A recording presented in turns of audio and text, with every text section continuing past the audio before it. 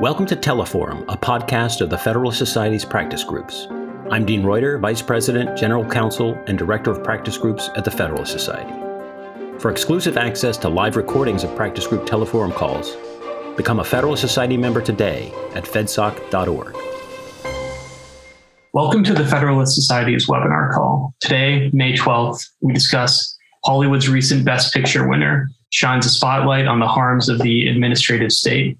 My name is Guy DeSanctis, and I'm an Assistant Director of Practice Groups at the Federalist Society. As always, please note that all expressions of opinion are those of the experts on today's call. Today, we are fortunate to have with us our moderator, Eileen O'Connor.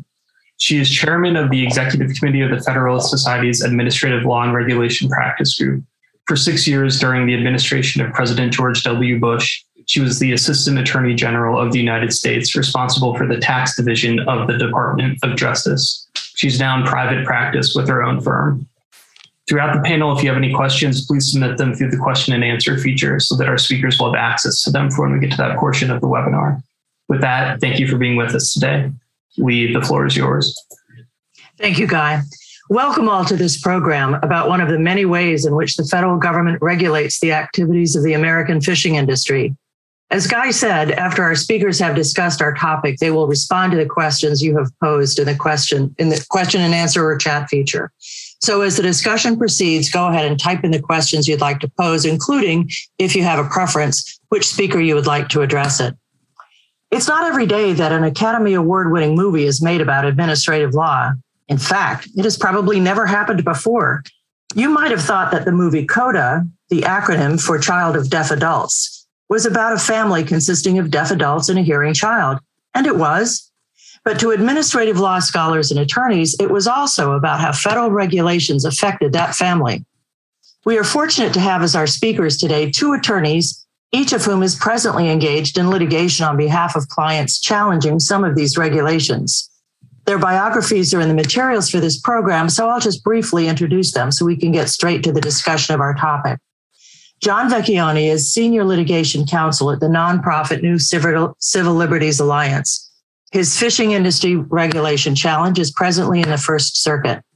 Eric Bolender is Managing Policy Counsel at Americans for Prosperity Foundation and counsel at Cause of Action Institute. It is in this latter capacity that he is representing plaintiffs challenging some fishing industry regulations in the DC Circuit. Before I pass the baton, I need to mention that I might occasionally interrupt a speaker and ask that he explain an acronym he has just used. The fishing industry and the laws and regulations governing it are full of acronyms most of us have not encountered before. Eric, get us started. Thank you so much, everyone, for joining today, and thank you so much for the kind introduction. You may have seen that CODA won Best Picture at the Oscars, and I had not watched the movie until I saw it won Best Picture, and I sat down with my wife one night and said, let's watch this movie. It seems like a really nice movie. About 20 minutes into the movie, all of a sudden, some of the characters start talking about a regulation that both John and I have been litigating for like 7 years now. And I was stunned. I turned to my wife and said, can you believe this? This must just be the only mention of it in the movie, but this is so exciting.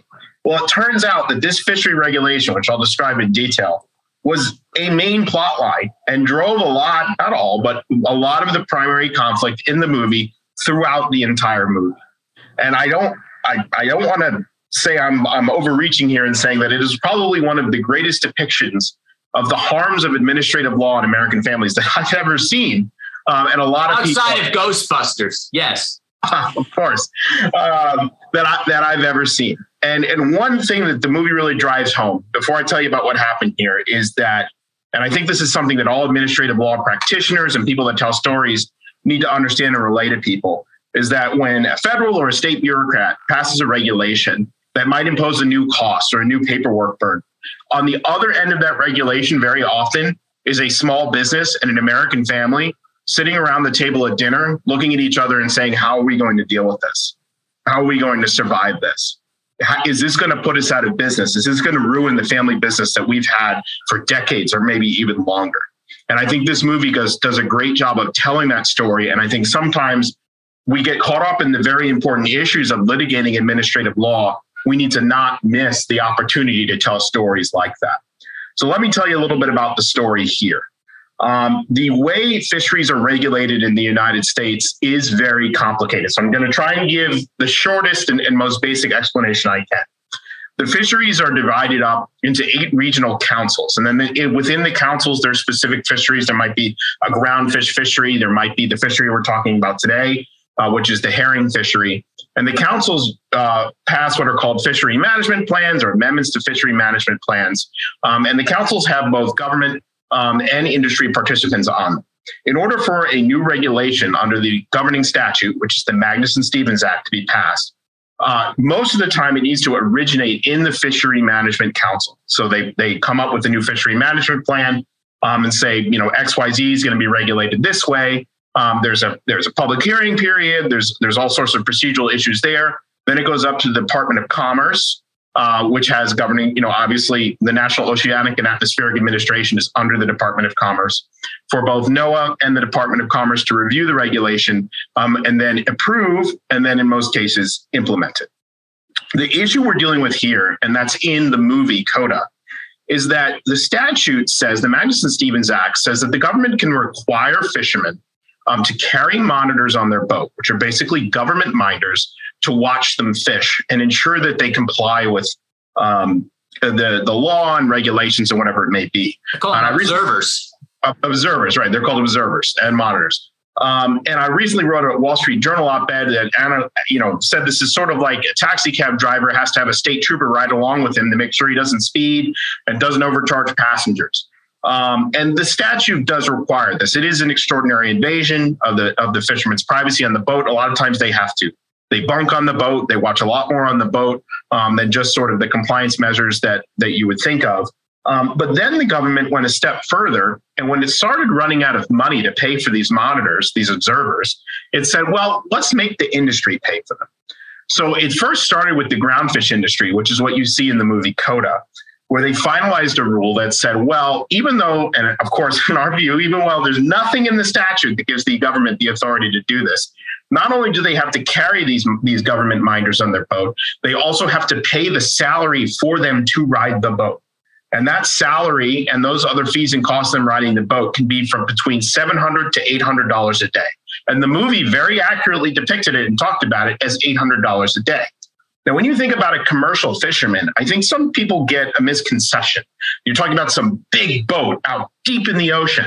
Most commercial fishermen, particularly in the New England fishery that we're talking about here, are small family-owned boats. They've been in the families for years. Maybe they have one boat. Maybe they have a couple more. These are really like salt of the earth American small business when you think about it. And so these regulatory costs are very significant on the amount of money that they take home every day. And indeed, in some circumstances, they could actually lose money because they don't make enough money to cover all the costs of their crew and everything else, and also pay these government minders that ride their boat. Now, at Cause of Action, we sued on behalf of the ground fishermen that are depicted in the movie. But we lost on an interesting statute of limitations technicality. So the rule that was called the Gaethel case. The Gaethel case, that's right. The rule was actually promulgated or finalized in 2010, but they never enforced it. And in 2015, all of a sudden, the government started to decide, we're going to implement and enforce it. It was then in 2015 that we sued once they implemented it. The statute has a 30-day statute of limitations on challenges. Of course, we argued, 2015 is when they implemented, so that triggered it, and the courts disagreed. So that went up in the First Circuit, never really got a substantive hearing. Although the First Circuit ruled that the statute of limitation applied. The agency had cooled the mark. These fishermen don't have lawyers. They didn't even come to a lawyer because the government wasn't doing anything to them. Government actually says, now we're doing it to you. They go get a lawyer and the court says you're out of time. So that's what happened in the Gaethel case. There was no substantive ruling. Sorry, Eric. The lower court did opine on the merits in dicta. The First Circuit didn't touch it. In dicta, it did find, erroneously in our viewpoint, that the government had statutory authority here. And I'll get into why that's erroneous in just a moment. So the government then, they're not just going to stop at the groundfish fishery. They're going to try and expand this to every fishery. And their next target was the herring fishery in New England. This time, we were ready. We knew it was coming. We sued within 30 days. There's no statute of limitations issue. and we get right to the merits. And the primary argument is this: the statute, nowhere in the Magnuson-Stevens Act is the government afforded any authority to shift costs onto fishermen in this fishery. Now, in this fishery is an important point, because Congress did give the government authority to shift the monitoring costs onto fishermen in 3 specific fisheries. So Congress looked at the statute and said, well, this is an our viewpoint. There's no general authority here, but the North Pacific fishery, a special program called a limited access privilege program, and the foreign fishery, we do want government to be able to bill the fishermen for the costs of having the observers and monitors on the boat. So we're going to give them authority in those 3 circumstances, and those 3 circumstances only. So, of course, we argue, first of all, there's silence in the statute. You can't do this. Second of all, even so, the fact that Congress went out of the way to give this explicit authority in 3 specific fisheries, and this is, administrative law practitioners will say, well, that's the specific governs the general canon, right? If they have this general authority, then why did Congress feel it necessary to give these 3 specific authorities? The specific the general would swallow the specific. There's an alternative argument of the expressio unius, right? By implication that they don't have this authority. And so we brought this case. We had some other challenges as well on procedure, that the government prejudged the legality of the amendment. And unfortunately, we lost at the district court level. Now, both us and the government argued in our case, John has a separate case, which he'll talk about, that the case should be decided on Chevron step 1. We say it's unambiguous that they don't have this authority, and the government says, well, it's opposite way ambiguous, right? It's unambiguous to you one way and unambiguous to them on the other way. Exactly. And so we both, the government, and that's the one thing the government agreed on us with, well, it's unambiguous. It's just we both went a different way. The district court found for the government on Chevron step 1. He did say in like 1 sentence, alternatively, I would have found for them on Chevron step 2 if I hadn't found for them on step 1. So we appealed. The appeal has been fully briefed and argued at the DC Circuit. Of note, then Judge Ketanji Brown Jackson, now Justice Designee Jackson, was on the panel. And in the oral argument, I had a really interesting colloquy with her where she was sort of pressing me on, well, you need to basically disprove that the government has this authority. And my response is, well, that's sort of backwards. The obligation is on the government to show it has any authority at all, particularly a regulatory agency. But in addition, I think we did show that many other agencies have not exercised this sort of authority with a statute underneath. And the government's 2 primary arguments were, one, well, we have the implicit authority to shift costs and regulation just because they gave us the authority to carry the monitors. And in the alternative, there's a necessary and appropriate clause stacked at the end of a long statutory list that says nothing about charging fishermen for anything except for their permits. And that gives us the authority. And of course, our response is that Congress's silence rules the day. And in addition, we have the specific general canon. So our case is really focused on the statutory issues. John's case, which is in the same fishery, but with different clients, has some unique issues in it. And I'll shift it over to him to talk about this. All right. So I'll give the name of these cases. Eric's case with cause of action that we started, cause of action is called Loper Bright. That's the lead plaintiff. Ours is called Relentless, named after the company and the ship. That's the lead plaintiff. The other one is Huntress. So they're good names, I think, for a case. But in any event, so we filed in Rhode Island, and we lost also in a cross motion for summary judgment on many of the same issues. I'll talk about some of the different ones. But in our case, the judge said, this is very ambiguous. It's ambiguous. That's Chevron step 1 for the non-lawyers out there. That the first thing a court says is this statute clear or not clear? If it's not clear, it's ambiguous. So the ambiguous statute, you see, then goes and looks at other things and uses the canons of interpretation and other sort of things. So he looked at him and he said, hey, there's Chevron. That's the case where you have to defer to the agency's reasonable interpretations. So he says, I can't get you there on the fact that it's unambiguously in your corner, but you're the government. I've got to defer to you. Even though I got these 2 litigants in front of me, one of them, I got to put my thumb on the scale of their view of the law. So I'm not a great fan of that, but that's certainly what they've told the district courts to do. So that's what he did. And he sent it up to the First Circuit. And we're there now, and it's in briefing. We haven't argued it. But I find it, there's one thing I want to mention about the Gaithel case that's interesting. And Eric talked about telling stories of what's happening to people. And I think that certainly appellate practitioners, if you just practice appeals, sometimes you don't do this at all. Sometimes you forget at the trial level too, but you have to, there's a lot of legal issues and you might be outraged, but you have to tell the story of what's actually happening. And we told that story in Gaithel, and that the First Circuit had on it. Souter is Justice Souter is retired on the bench on the First Circuit, and he was on the panel. And he and another judge said, they didn't make the statute of limitations, but Congress should really look at this funding issue and should make its intentions clear and should fund. And they did. They followed their suggestion for a while. And Eric always points out, but there was a dissent who said, we shouldn't do that. We shouldn't be telling Congress anything. That's outside our bailiwick. But anyways, it worked out for the client, at least that little fillip. But I think in Relentless, we have a couple of things going on here. And two of them, the constitutional issues are kind of twofold.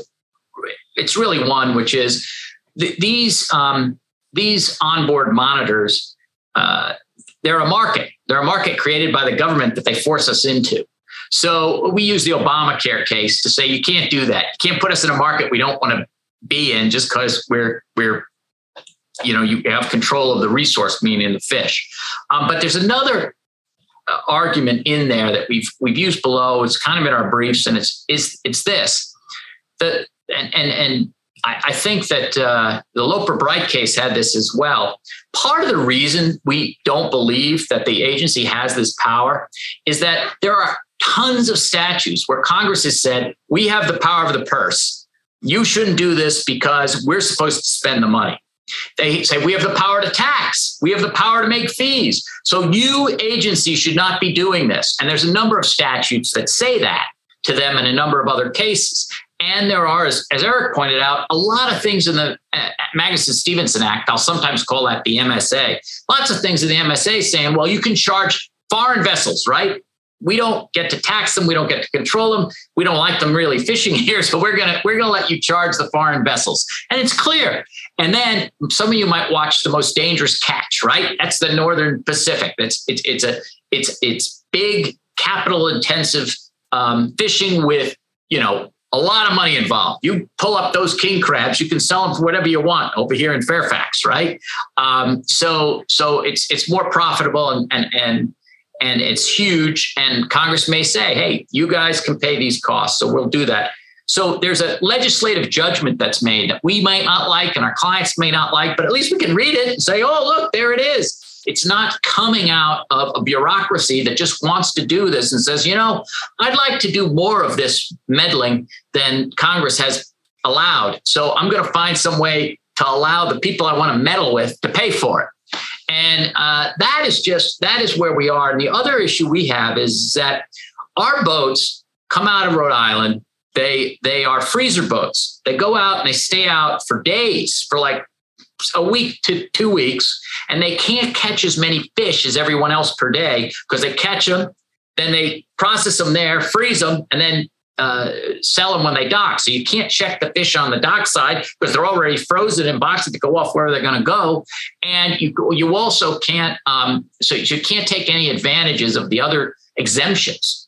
And so, but you got to pay the monitors by day. So we said, listen, why can't you say, if you catch a certain amount, 50 metric tons, if you catch a certain amount of herring per trip, you don't have to have these monitors if it's below it. But the other boats only go out for 2 or 3 days, right? So they're out for 2 or 3 days, and then they come back to dock and drop off the herring.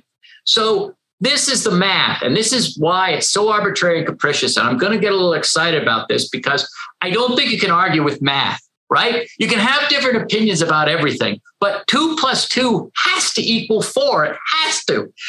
If it doesn't equal 4, I don't know what we're doing. So what I explained to the court is under this regulation, every other boat in the fishery can get 50,000 metric tons of herring, go back to the dock, unload it, go out, get another 50,000 tons, come back to the dock. That's 4 days. They do this. They can get 300 metric tons of herring in the 2 weeks my client's out there. My client goes out, gets 60,000 tons of herring over the 2 weeks, and they've got an onboard monitor that they're paying $800 a day for 2 weeks for. It's outrageous. It's outrageous that the regulation has been set up with no exception for this that takes less fish. So they're treating people who could be taking more fish worse than my client who could be taking less fish. And we told them about it, and they go, you could take a lot of fish in those 2 weeks. Well, yeah, if we took the amount per day, whatever it is per day that they're allowed to take, it would be the same. It's apples to apples. It's a transitive property, as you learn in fourth grade, I think, second grade if you're smart. I think that so we're hoping that there's somebody who was not, an English major alone before they went to law school on the panel. So we'll see. But I do think that I want to go back to CODA because it is a really nice little picture. It's well done. There's not a wrong note in it. And I say all the time about Hollywood that if you've ever been involved in something, I can only watch a couple of law movies. I can watch My Cousin Vinny and The Verdict. But other than that, they sort of are off-putting if you're a real lawyer. This is of something we know well. We're like, oh my God, they're getting this exactly right. I can't believe it. This is how the fishermen talk, first of all. This is how they talk to the regulators. This is how they talk whenever there's a proposal for something like this. So, it's very true to life. And then the observer who comes on the boat, there's sort of a cultural clash that we always see with our clients and the observers. The guys who have been on the boats for 30 or 40 years are salty type guys. And then the observers are often young people from Woods Hole or, BC or Harvard or something, and they majored in oceanography or something. And in the movie, she comes on and her sealskin, water to shed water is brand new and still has the tags on it. And all these guys are looking at her like, maybe you could have put on the thing before you got on the boat. But so I really recommend seeing CODA if you have any interest in how regulations affect everything. And I brought up Ghostbusters because if you remember, that was the movie we always used for examples of how a regulator could really screw things up because their business model didn't fit into his regulations. So he just shut it down. And then, of course, all the ghosts went all over New York. So this movie has taken that over for me in a lot of ways because it's so good. Yeah, I would say thinking about the movie, it really is an accurate depiction in many ways. They get the dollar per day right. There's a meeting of now it condenses the timeline a little bit. Okay, that happens when you make a movie. That's fine. There's a meeting of fishermen in the dock where you hear their very real and visceral reaction to what's going on. This is going to be $800 a day. I don't make that much money a day. This is going to kill our business. How are we supposed to profit? That's real life. That's what really happened. This is a huge burden. And I led off by talking about the conversation around the dinner table. That really happens in the movie. It's a real life depiction of what these fishermen went through and are still going through in many respects when dealing with these regulations. And keep in mind, this is an industry that's already very heavily regulated. Okay, so this is a regulatory burden that's being a significant one with real costs. It's being placed on top of, I think there's 7 overlapping federal and state agencies that already regulate fishermen when they have to go out. They have to deal with what the feds want. They have to deal with what the state wants. They have to deal with what the Coast Guard wants. They have to, and you see it in the movie. This is also depicted. They can get boarded by the Coast Guard at any time. And in fact, in the movie, I said, well, it's Hollywood. I'm sure they'll make nice with the government in the end, and we'll all find out that it was worth it. That's not which would be inaccurate. That's not what happened. The observer comes on the boat, calls in the family because they're deaf on the boat, tips off the Coast Guard. The Coast Guard boards them and they lose their license.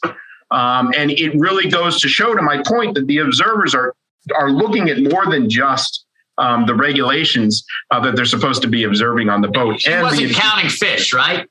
The other thing that the agency does all the time, right? They always, and they put it in all their briefs. Oh, if this regulation isn't approved, there'll be no fish in the sea. And they do this all the time, and they get further and further away from what it is. I mean, I have another fish case down in the Gulf of Mexico where they say that these are charter boat captains. They're not even taking any fish themselves, but they say that they can put a GPS tracker that goes back to the government and tells them where you are all the time, even when you're not fishing. Even when you're not fishing. Now that's kind of, and then they put in there, oh, well, if we don't have this, there's not going to be any fish in the Gulf of Mexico. These guys are taking their wives to dinner or going sightseeing, and we don't know what's going on. It's very dangerous. I mean, it's kind of, it really points out where the regulatory agencies go if they're not checked by judicial review. And what the regulatory agency was saying, well, all these regulations are necessary to prevent overfishing and diminishment of the fishing stocks. And even if you do concede that, not everyone's really ready to concede that, but even if you do, these guys are already heavily regulated. The government sets quota on how much fish they're allowed to catch and bring back in.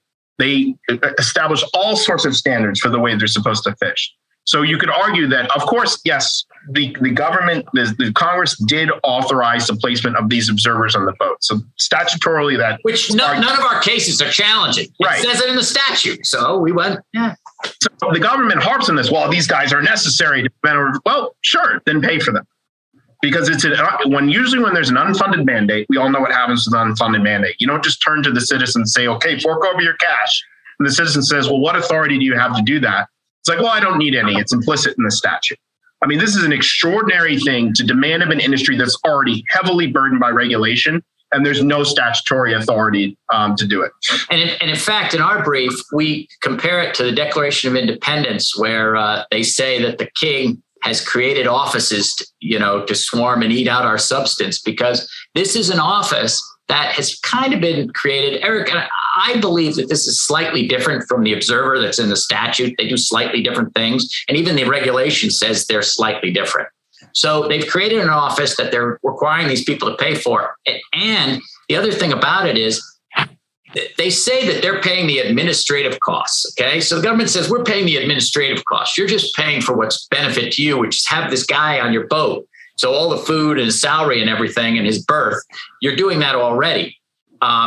So what benefit is to them? It's no benefit to the fishermen. It's a benefit to the government, which makes it, more like a tax than a fee. But in any event, I think that CODA is a movie that really brings this home. And Eric and I were joking earlier about the fact that, okay, no one's going to believe this is about regulation, but if you've been working on a case for 7 years and you see that case come to life on a movie screen, you have to be forgiven for thinking the movie's all about that and not about family relations and coming of age story.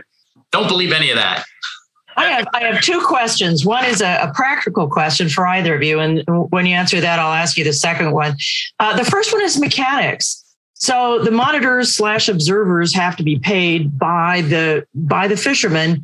How is that done? Does the fisherman pay the government and then the government pays the monitor? They've got to pay the monitor / observer directly? Yeah, it's the government forces them to contract.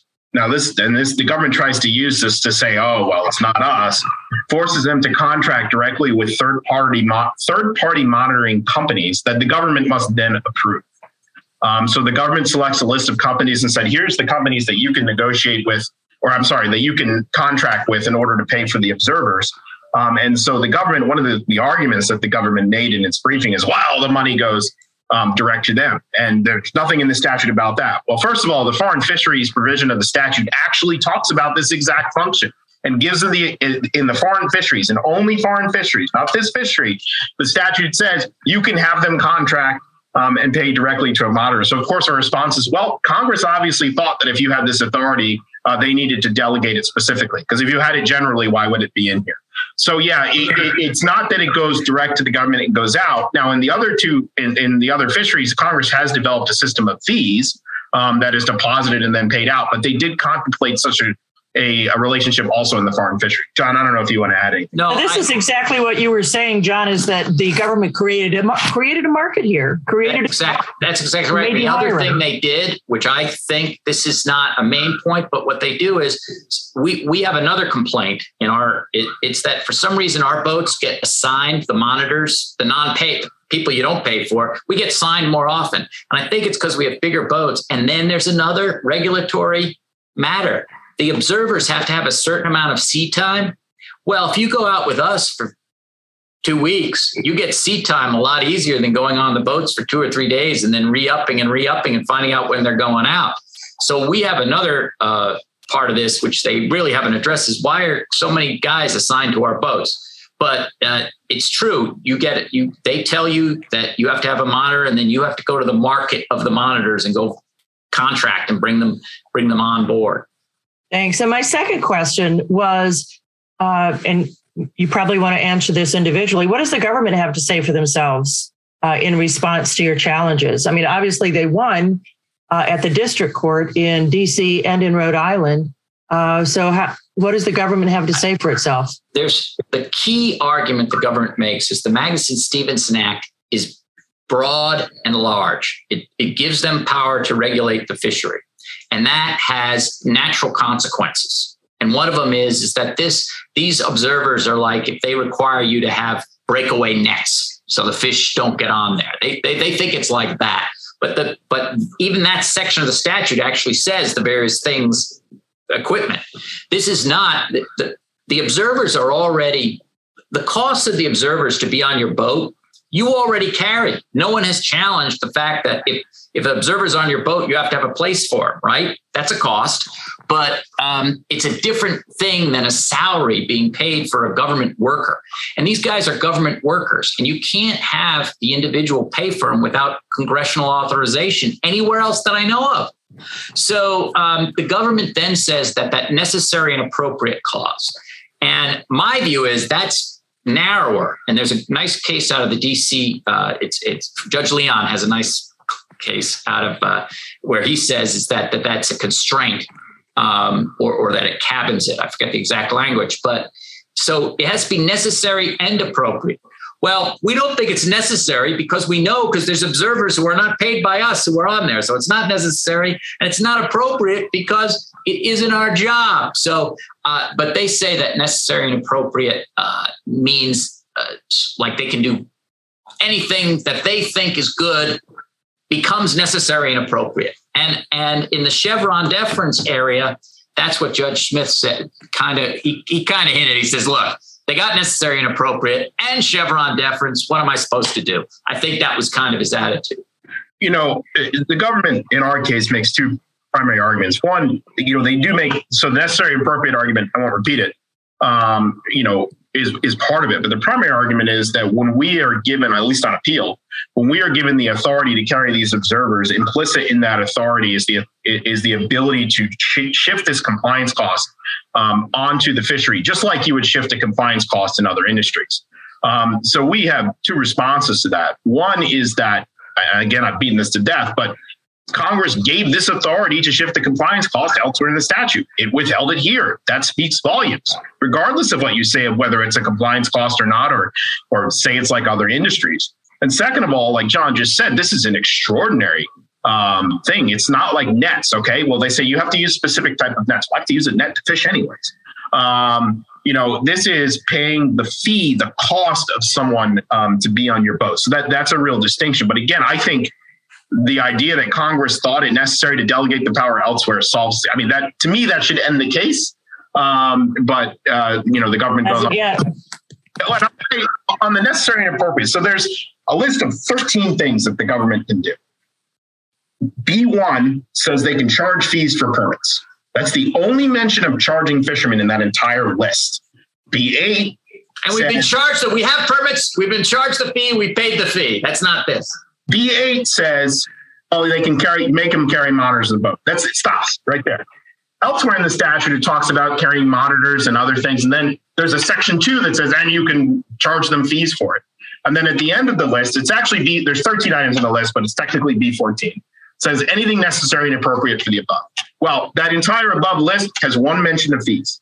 And so Congress obviously thought, a permit, right? The most basic thing you would associate a fee with. Congress still took the time to write down in this Magnuson-Stevens Act that you can charge them fees for it. And so to us, you have to look at the context of the statute. You have to look at what Congress did here. We think, I'm not going to go into legislative history because I don't think it's necessary, and I have feelings about it. But even if you were someone who is interested in legislative history, you would find legislative history strongly supports this too. There was just no evidence that Congress indicated wanted to give this authority. And there is plenty of evidence that they wanted to withhold this authority in this circumstance and only grant it in 3 other circumstances. There is one other thing they say. They say that we used to do this before Congress said that we could put observers on. We used to put observers on, and we've put observers on and charged for it before, and no one's complained. Well, what I always said, so they say that Congress knew about that. Congress knew we were doing this. And I always say about that, basically no one sued them, probably because there's a 30-day statute of limitations, to tell you the truth. But whatever it's basically the old bank robbers. I've robbed lots of banks and I've never been caught. So how can you catch me now? Well, a better stressing analogy is I've robbed lots of banks and Congress came and said, okay, you can only rob this bank. Right. And then I kept robbing the other banks and said, what are you talking about? Again, the history of how the statute was developed and everything shows this was a very contentious thing. This was not they argue, this authority was assumed. That's not the case when you look at the legislative history and the comments and all of that. And throughout this entire process, from the council process to the NOAA review process to the implementing regulation process, commenters, including my co-counsel Ryan Mulvey, who has been engineering this from day one, have been saying time and time again, this is unlawful, here is why, and spelling it out. Fishermen have been saying, this could destroy my livelihood. It's not like NOAA had no idea. They were put on notice time and time again. My colleague Ryan just sat before them at the New England Fishery Management Council and read it straight to them as they were all sitting there.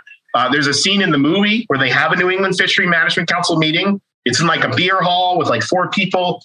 That's probably the most unrealistic thing. It's actually in a conference room at a hotel with like 20 people sitting around tables. But he sat down and said, what you guys are about to do is unlawful, and here's why. So they've been on notice about this from day one. They have fully understood what they're doing and plunged forward with it anyways. And unfortunately, to this point, the courts have blessed that course of action. We have a question from Warren Belmar, which strikes at the heart of something that I've been studying for many years, and that is, I'm calling them switchbacks, when you go from one administration to another. And it was particularly egregious last January. The incoming administration found it necessary to disavow and undo everything the prior administration had done. And in the tax arena, where I've spent my professional life, I've seen the attitudes of people in various agencies change with leadership changes. And so that's Warren's question also.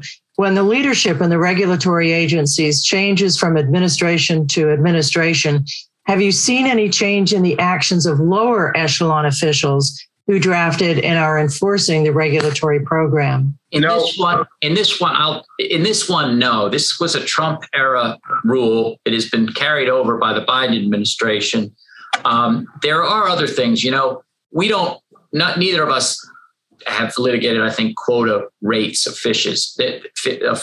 There is a feeling that in Democratic administrations that there's less care for whether or not the fishermen survive rather than the fish. And in Republican administrations, maybe there's more care about the fishermen than the fish. And it's supposed to be both. The way MSA works is supposed to be both. But on this issue, and I've seen what you've seen many times, but on this issue, I've seen not a hair's breadth of change. We tried. I'm gonna be honest. We raised the profile of this issue very high. I had a former client who used to go out. He had signs that said "Make commercial fishing great again." There was a real effort to bring this issue to the attention of the Trump administration.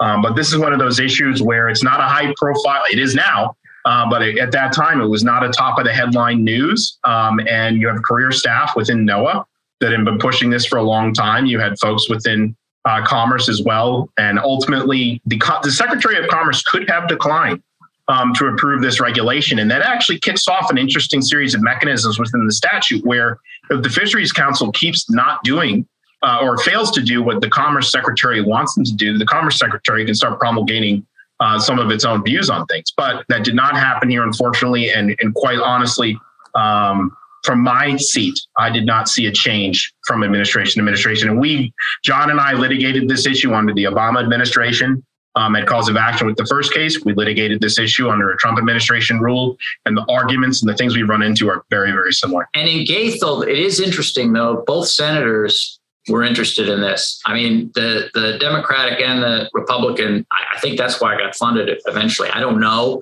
but the Senate moved slowly, but they at least, both of them took an interest in this. John, would you spell the name of that case you're referring to? Gaethel? Yeah, what is that? Goethel or E-L? Goethel. Yeah. And you said that was the First Circuit? V Commerce, yes. It was DNH, the District out of New Hampshire. Yeah, out of New Hampshire. And that's really, when you watch the ground fishermen, so CODA's ground fishermen, which is, so all fishermen, when they catch different fish, they have different approaches and methods to catching fish. It's really fascinating if you ever want to learn about it. These guys are awesome. They're incredible at their craft. You go out there and watch them mend nets and stuff. It's just incredible. But ground fishermen catch fish in a little bit of a different way. And that's what you see in the movie is the ground fish fishery. And explain the difference between ground fishing and other fishing. What's the other fishing called? Well, so here we're talking about herring fishing. And if you watch on TV, you might see Deadliest Catch, which Sean referred to before. You might see Wicked Tuna. They might catch with long lines. They might catch with harpoons. They might, trawl, bottom trawlers, which is what we see more often in these regulations. So there's bottom trawlers and mid-sea trawlers. And then what's the other one? I forget what the other one is, but it's like where you go and the fish stay at different places. So you're getting different stuff. Yeah. Now, one of the people in the audience has commented that when I Googled a documentary on regulation of the fishing industry, what comes up is a Netflix piece called Sea Piracy, which exposes the detrimental effects of fishing, not only for our oceans, but for the entire planet. She's wondering whether the search engine might be biased. Well, I mean, this might as well have been a documentary, but it's this one was fiction, but really based on real life.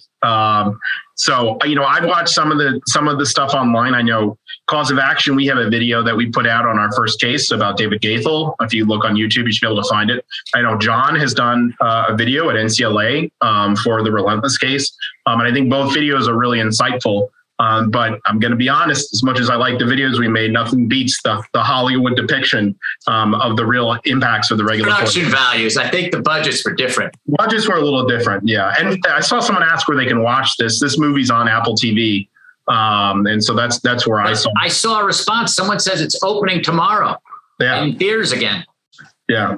And I saw the acceptance speech and I heard someone thank the fishermen in the acceptance speech, and I was like, that's interesting.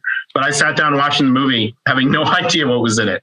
So it's just watching a case you've litigated appear before your eyes in Hollywood was really amazing. And I just, to talk about storytelling, this is something, and I'm speaking to litigators here, whether you're an appellate attorney, whether you're a trial attorney, you're in the district court, storytelling is really, really important, particularly when you're dealing with regulatory overreach, because you have to think about the Congress, may be watching too.